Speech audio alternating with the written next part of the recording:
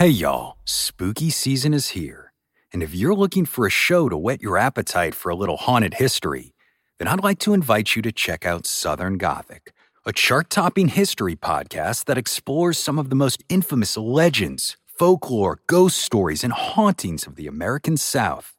We've covered all sorts of stuff from the Bell Witch of Tennessee to the disappearance of the Confederate submarine, the H.L. Hunley. Not to mention our deep dives into the local lore of some of America's oldest and most haunted cities, like New Orleans, Charleston, and St. Augustine.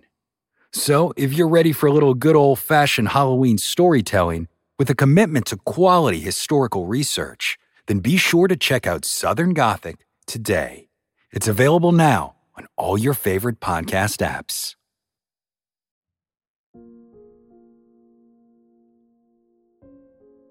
Hey everyone, Nate Hale here. I can hardly believe it, but this is actually my 200th episode of The Conspirators. A lot has changed over these last few years. To this show, to myself, and to the world around me. In all this time, though, I never expected this podcast to become the success it has. And it's all because of longtime listeners like you. I can't possibly thank you enough for sticking with me and for listening to me tell all my little tales of the weird, dark, and unusual from history that have fascinated me ever since I was a little boy watching In Search of and Unsolved Mysteries on TV. So for this episode, I wanted to do something special for you. Something I've been asked about a bunch of times by many of my faithful listeners. You see, it turns out that some of these mysteries I've previously covered on this show have seen some pretty major developments in recent years, thanks to modern science and a lot of good detective work. So to help celebrate 200 episodes, I'm going to revisit 3 of the biggest mysteries I've ever covered.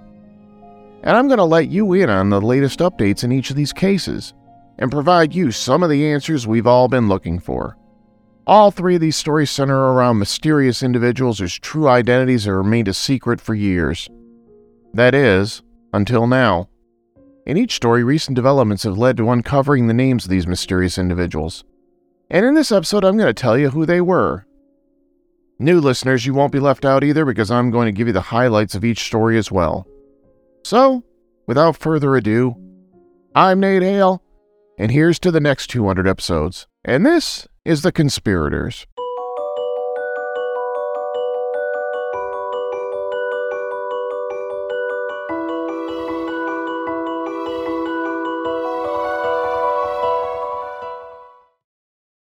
Part 1. The Somerton Man.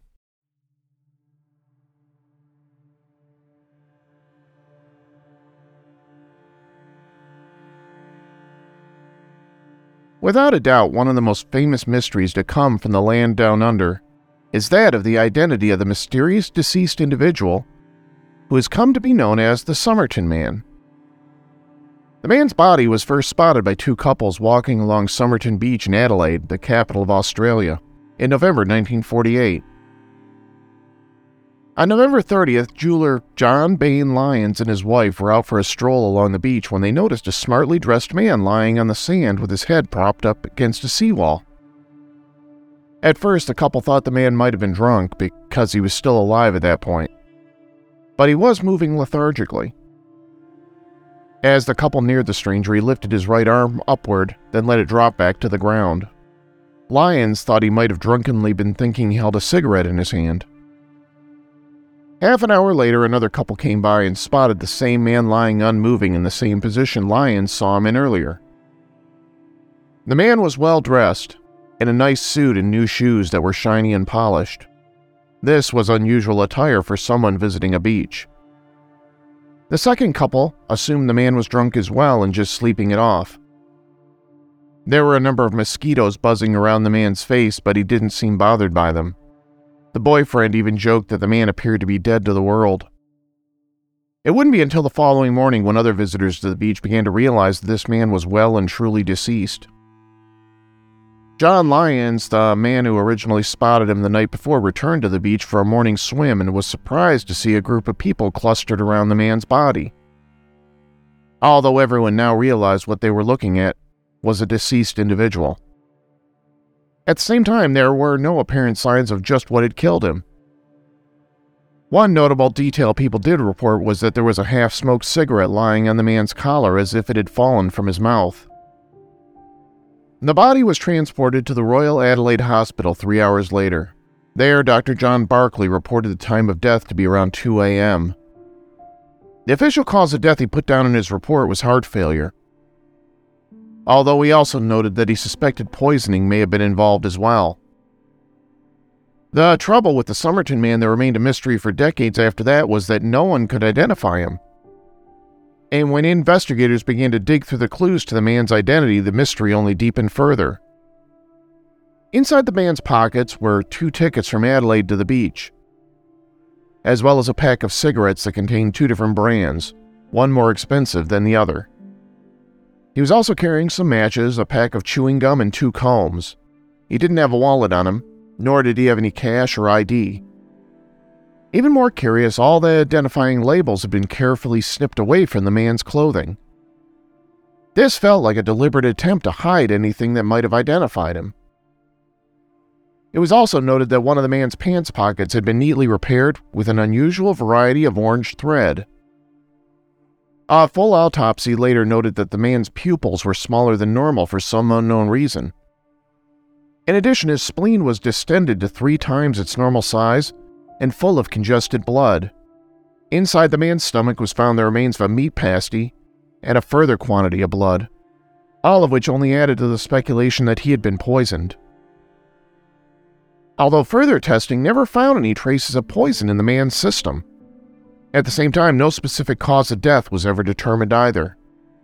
Something else that was noted on the autopsy report was that the man had been in unusually good shape, particularly his well-developed calf muscles, which led to further speculation that the Somerton man may have been a dancer or an athlete. Although photographs of the man along with his fingerprints were widely circulated, no one ever came forward to identify him. Then on January 12th, the mystery deepened when someone found the Somerton man's luggage inside the cloakroom of the main railway station in Adelaide. Although none of the staff recalled who had left the case with them, it was soon determined that these were indeed the Somerton man's belongings. Inside the suitcase was a reel of the same orange thread that had been used to repair the man's trousers. The case bore no stickers or markings. Like the clothing the dead man had been wearing, the tags had been torn off most of the items of clothing inside the case. Another identifying tag had also been removed from the case itself, but not all the clothing had the potentially identifying marks removed. There were 3 items of clothing that bore the name Keane. Although investigators tried tracing the name, they reached a dead end with that lead as well. Along with the items of clothing inside the case, there were also a few other tantalizing clues as well. There was a stenciling kit that would have been used by the 3rd officer on a merchant ship. There was also a table knife with the handle cut down, and a coat with unusual stitching that a tailor later said appeared to be American in origin. This, of course, led investigators to look into the possibility the man had been a sailor and had traveled to Australia from another country. Although searches of immigration and shipping records led nowhere. 4 months after the man's body was discovered, police investigators brought in another expert, Professor John Cleland, the head of pathology at the University of Adelaide, to re-examine the evidence. It was he who found one of the most unusual clues to the man's identity that have helped turn this into one of the most famous unsolved mysteries in Australia's history. Professor Cleland discovered a small hidden pocket inside the waistband of the man's trousers, inside of which was a tightly rolled scrap of paper that contained 2 words in an elaborate printed script. The 2 words on that tiny scrap of paper said, Tamam Shud. This would turn out to be a scrap of paper torn from a rare New Zealand edition of the Rubaiyat of Omar Khayyam. Those 2 words were a Persian phrase that translated to, "It is ended." It's because of those words that some investigators began to speculate that the man may have taken his own life. South Australia police put out the word to local booksellers looking for a copy of the book where those words had come from. But for a time, no one came forward. It wouldn't be until 8 months after the Somerton man's body was discovered when a Glenelg man walked into the detective office of the Adelaide police station carrying the very copy of the book those words had been torn from. He said that back in late November he had gone for a drive with his brother-in-law near Somerton Beach.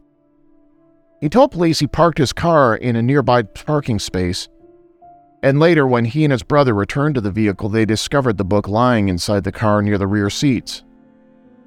Neither man thought much of it, and they just tossed the book inside the glove box and forgot about it. It wasn't until the man read a news article about the search for this particular book that he realized he had it in his possession the entire time. Investigators studied the book carefully and discovered a telephone number penciled on the rear cover along with the faint impression of some other writing in capital letters underneath. Police traced the phone number to a young nurse named Jessie Jo Thompson who lived near Somerton Beach. Although the woman was reluctant to cooperate with detectives, she admitted to them that she had once given a copy of the Rubaiyat to a man she had known during the war, a man she knew as Alfred Boxall. At this point, police thought they might finally have a name to go with the unidentified body. That is, until they discovered that the real Alfred Boxall was very much alive, and he still had the copy of the Rubaiyat the nurse had given him. One other curious detail that did emerge during the police's investigation into Jo Thompson was that when she learned that a dead man had been found on the beach not far from her home, she reportedly nearly fainted when she was presented a cast of the Somerton man's face. Although after that incident, Thompson still fervently denied knowing the man's true identity. When police examined the capital letters that were written on the cover, they discovered they were a strange jumble of letters that they suspected were some sort of code. The cipher was sent to naval intelligence experts and later published in newspapers. But the Navy ultimately announced this code to be unbreakable.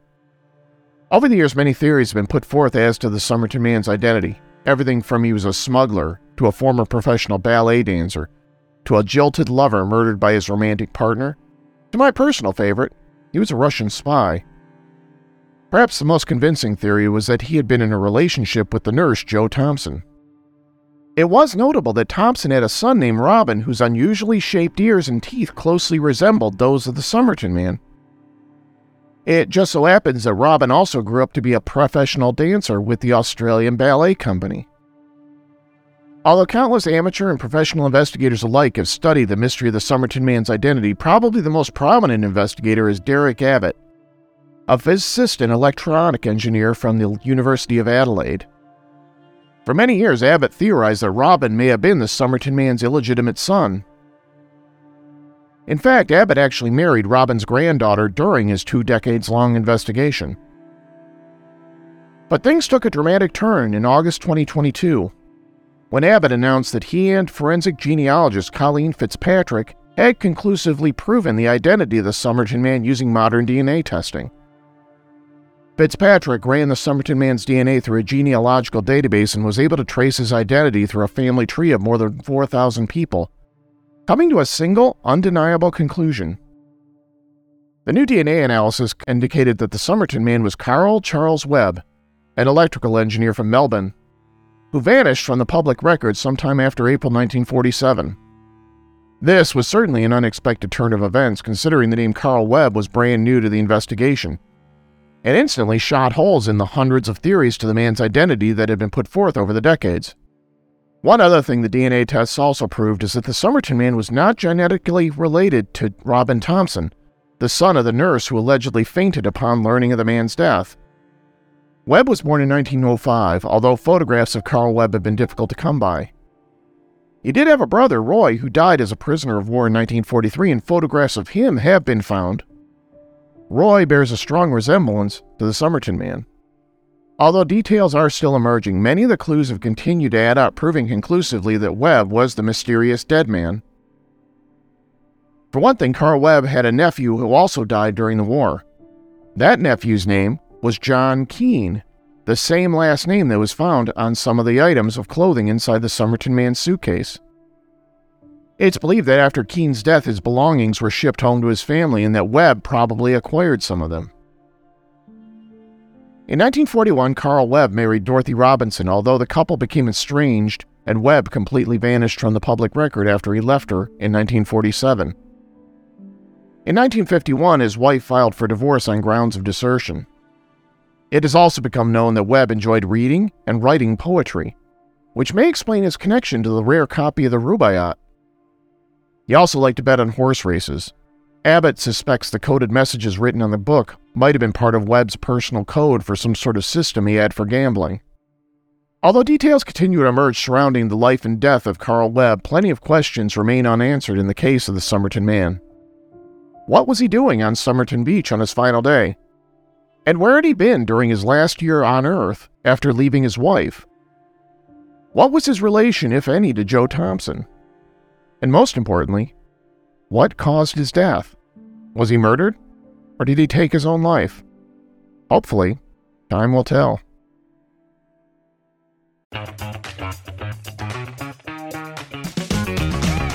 Hey there, I'm Dylan Lewis, one of the hosts of Motley Fool Money. Each weekday on Motley Fool Money, we talk through the business news you need to know and the stories moving stocks on Wall Street. On weekends, we dive into the industries shaping tomorrow and host the experts, authors, and executives that understand them. Tune in for insights, a long-term perspective on investing, and of course, stock ideas. Plenty of them. To quote a listener, it pays to listen. Check us out and subscribe wherever you listen to podcasts. Part 2, The Georgia Guidestones.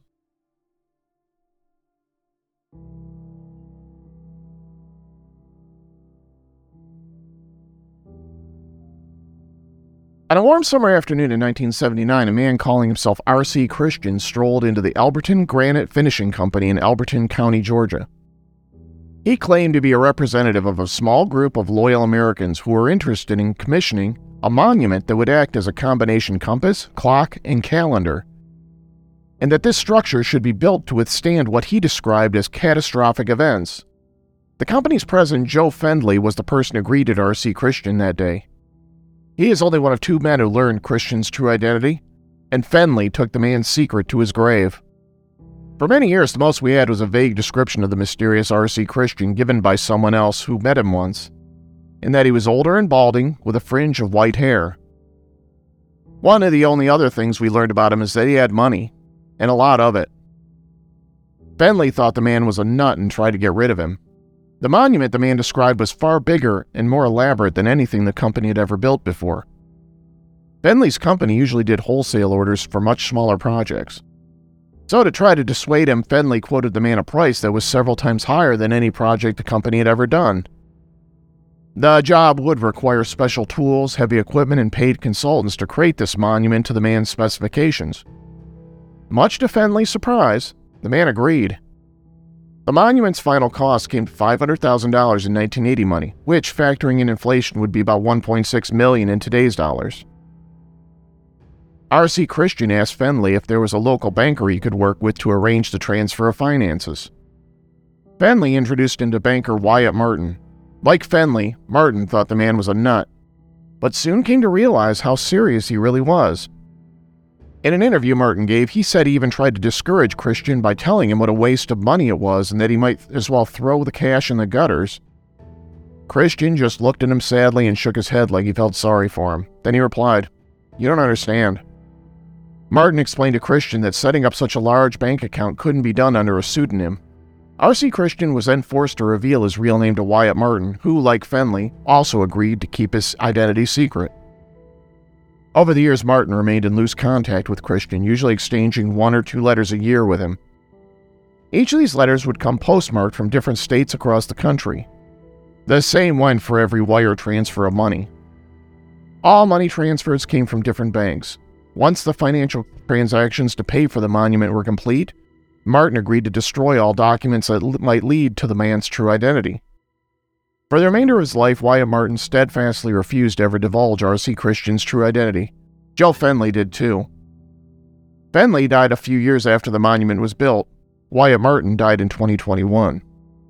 But it turns out that Martin did leave some clues behind that would eventually lead to the R.C. Christian's true identity being revealed. But more on that soon. R.C. Christian presented Fendley with a scale model of the Guidestones and 10 pages of detailed specifications.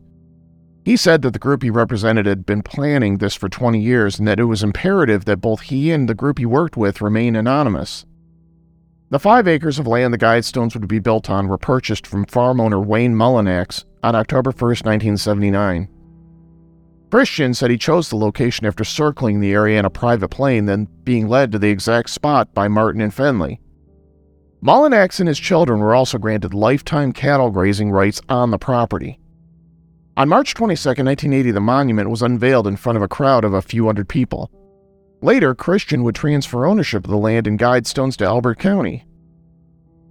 The monument stood 19 feet 3 inches at its tallest point. It consisted of 4 large slabs of stone, each of which stands 16 feet 4 inches tall, with a capstone laid on top. The stones were so large they had to hire a couple of master stone cutters to smooth them. The stones were also precisely oriented to the stars. The east and west corners of the monument precisely tracked sunrise and sunset, while a slot cut into one of the slabs marked the winter and summer solstice. A shaft drilled through the central stone marked Polaris, the North Star, while another slit cut through the capstone was set precisely to mark the noonday sun. But all of the engineering it took to turn this massive hunk of granite into a compass and calendar is quite a feat in itself. It's the messages written on the stones that set off the biggest alarm bells for some people. When the monument was unveiled, some supporters like Yoko Ono praised their message as an uplifting call to rational thinking, while opponents immediately declared it to be the work of Satanists or the New World Order. Either way, opponents of the monument were convinced the group behind the Guidestones were hell-bent on bringing about the end of the world. So what do these messages say? Well, for that you have a lot of options to read them. The 10 lines of text repeat themselves all over the stones and appear in English, Spanish, Swahili, Chinese, Arabic, Hindi, Hebrew, and Russian, the 8 most widely spoken languages on Earth, which would seem to indicate the group behind the monument's construction wanted their message to be as widely read as possible. There was also a sort of mission statement that appears in English, Egyptian hieroglyphics, Classical Greek, Sanskrit, and Babylonian cuneiform that reads, "Let these be a guidestones to an age of reason." The main part of the stones, though, are the 10 Commandments written on each slab. If you read up from the bottom, the first 9 messages were as follows. 1. Be not a cancer on the earth. Leave room for nature. Leave room for nature. 2. Prize truth, beauty, love, seeking harmony with the infinite. 3. Balance personal rights with social duties. 4. Avoid petty laws and useless officials. 5. Let all nations rule internally, resolving external disputes in a world court. 6. Protect people and nations with fair laws and just courts. 7. Rule passion, faith, tradition, and all things with tempered reason. 8. Unite humanity with a living new language. 9. Guide reproduction wisely, improving fitness and diversity. Now, those 9 messages taken by themselves might not seem too controversial, but taken in context with the last message, the very first if you decided to read from top to bottom, they all take on a much more sinister connotation. That top message read, "Maintain humanity under 500 million in perpetual balance with nature."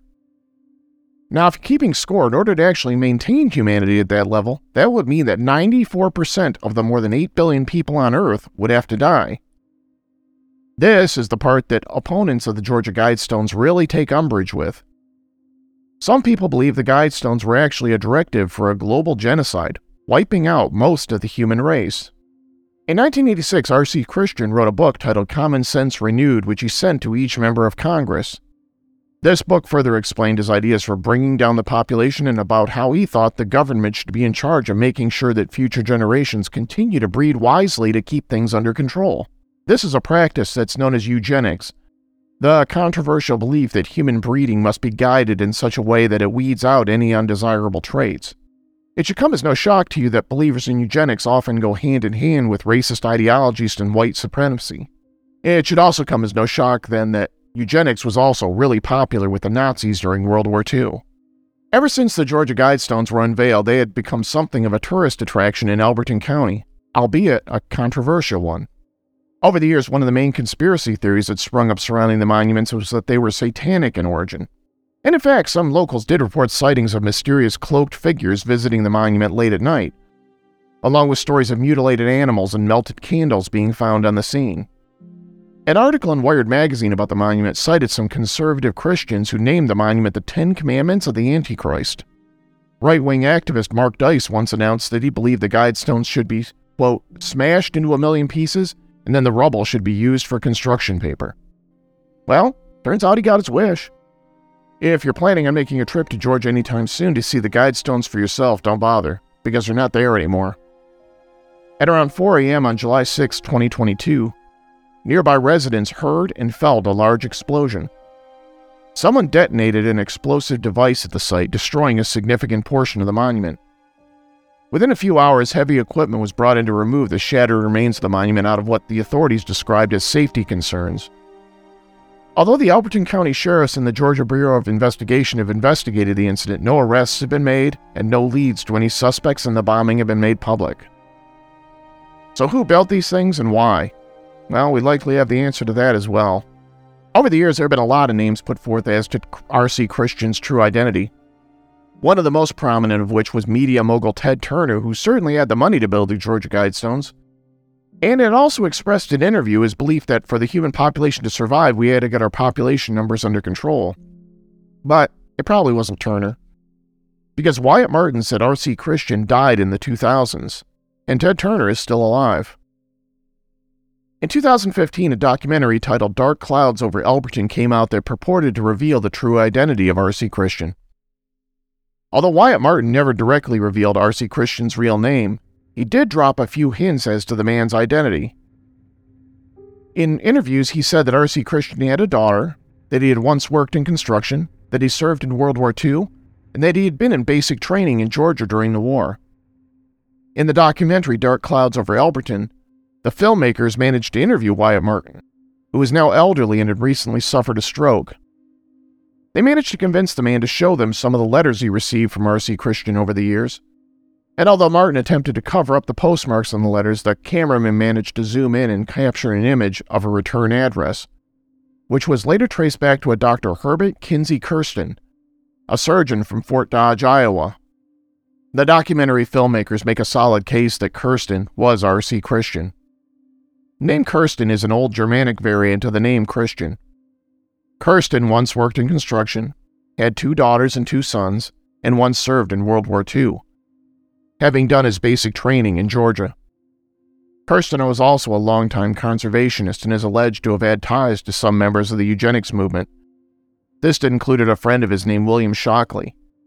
He was a noted Stanford professor who won the 1956 Nobel Prize in Physics for his co-invention of the transistor.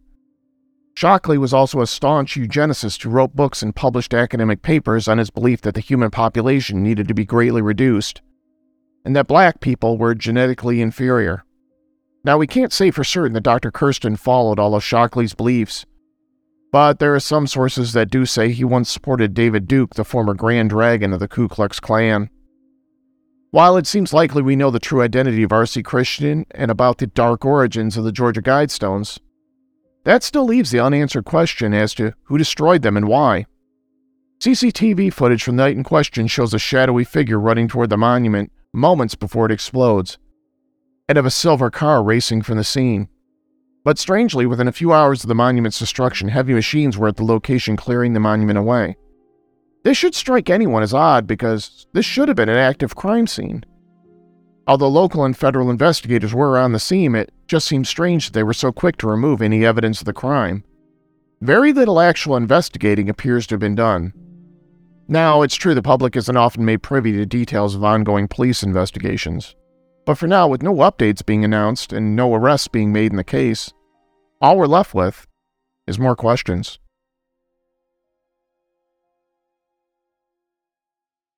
Part 3. The Boy in the Box.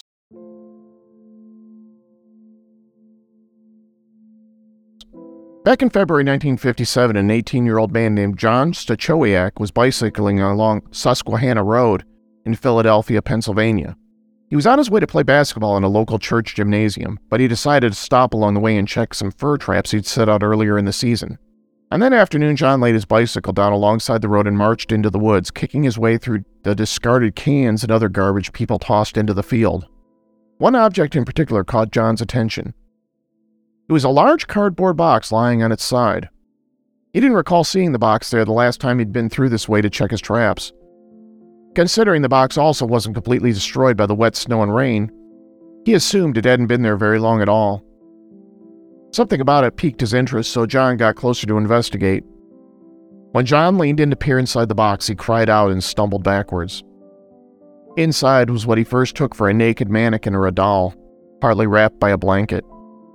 But he quickly realized it was the naked dead body of a little boy. At first, Stachowiak didn't report what he found because he was worried the authorities would take away his fur traps. He went home and feigned being sick, then went straight to his room and tried to figure out what to do next. A few days later, on February 25th, a man named Frank Guthrum reported finding the boy's body in the woods. After he told police, he decided to get out of his car and chase a rabbit into the forest. Police thought the man's story was a little sketchy and suspected he might have been planning on traipsing through the woods to peep through the windows of a nearby school for wayward girls.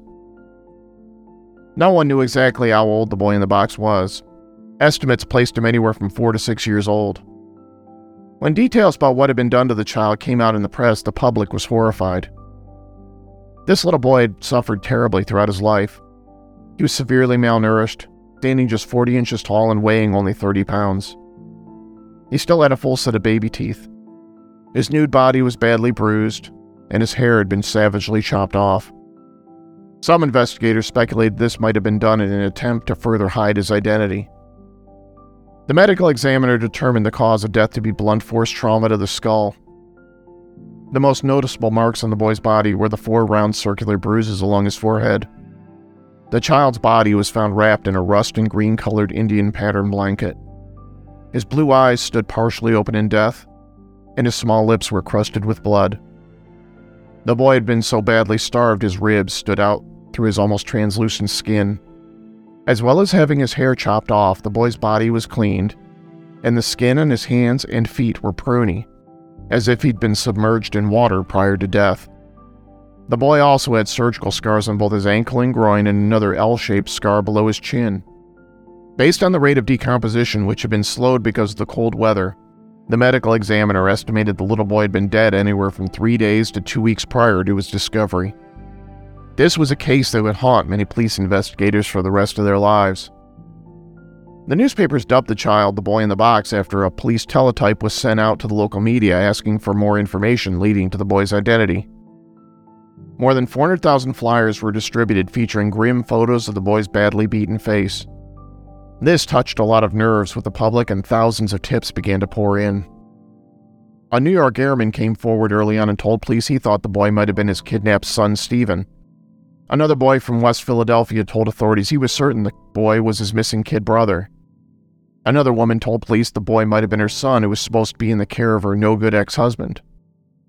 Yet another tip came in from a motorist who said he was driving along Susquehanna Road a few days before the boy's body was found when he stopped to talk to a woman and a 12-year-old child who were standing next to their car, which was pulled over by the side of the road. The motorist asked the woman if she needed assistance, but she just waved him off.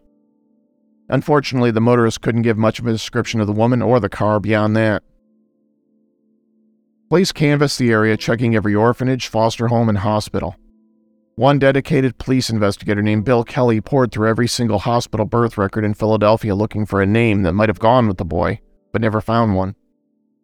A medical examiner investigator named Remington Bristow became so desperate for answers that he actually consulted a psychic to find out the boy's name. In 1998, a group of mostly retired police detectives, FBI agents, and forensic experts known as the Vidocq Society took up the investigation. They arranged for the boy's skeleton to be exhumed for DNA testing. The television program America's Most Wanted also did a segment on the boy in the box, which spawned a new wave of tips pouring in. Finally, on November 30th, 2022, the Philadelphia police announced they had identified the child through genetic DNA testing. Forensic genealogists managed to trace the child's DNA through his family tree and determined that he was 4-year-old Joseph Augustus Zarelli. His biological parents were Augustus J. Zarelli, also known as Gus, and Mary Elizabeth Plunkett, also known as Betsy. Once the couple's name became public, hundreds of angry phone calls, emails, and comments from online trolls were directed toward the family. The problem is, it all appears that anger wasn't warranted. The family's lawyers revealed that the boy's biological parents gave him up for adoption, meaning whatever happened to the child likely occurred later on during his short life. Betsy Plunkett died in 1991, while Gus Zarelli died in 2014. Their surviving relatives have expressed tremendous remorse about the little boy's death. At the same time, they've also been adamant the boy's biological parents had nothing to do with it. Police investigators have publicly admitted they have a good idea how Joseph Zarelli died. At the same time, they have been reluctant to release any further details about the boy's death. On January 13th of this year, a dedication ceremony was conducted at Ivy Hill Cemetery, where a new headstone was placed on Joseph Augustus Zarelli's grave, giving him a name once and for all, and replacing the previous headstone, which used to simply read, America's Unknown Child. The Conspirators is written and produced by me, Nate Hale, an entirely fictional identity. Thanks so much for listening, and thanks to each and every one of you for helping make this show a success. Just a reminder that if you can't get enough of The Conspirators, I also have a Patreon account set up where you can listen to an ever-growing library of bonus mini-episodes. They're just like the full-length episodes, only fun size. Patrons of the show get access to a bunch of other nifty bonuses, including stickers, magnets, t-shirts, and signed thank you cards from yours truly. If you're interested in becoming a patron to the show, I'll put a link in the show notes. Another great way you can help support the show is to subscribe, rate, and give us a 5-star review wherever you get your podcast. Currently, we're on Apple, Stitcher, Spotify, and pretty much everywhere else you get your pods. We also have a website, theconspiratorspodcast.com, where you can listen to our entire back catalog of shows. Elsewhere, I encourage you to check us out on social media. We're on Instagram, Facebook, and Twitter. You can also send us an old-fashioned email at theconspiratorspodcast@gmail.com and let us know how we're doing. You can even make requests for future show topics. In fact, it's because of how many emails and messages I received about the cases I talked about in this episode that I decided to revisit them and share the latest updates. Thanks again for listening, and I hope you'll join us again next time.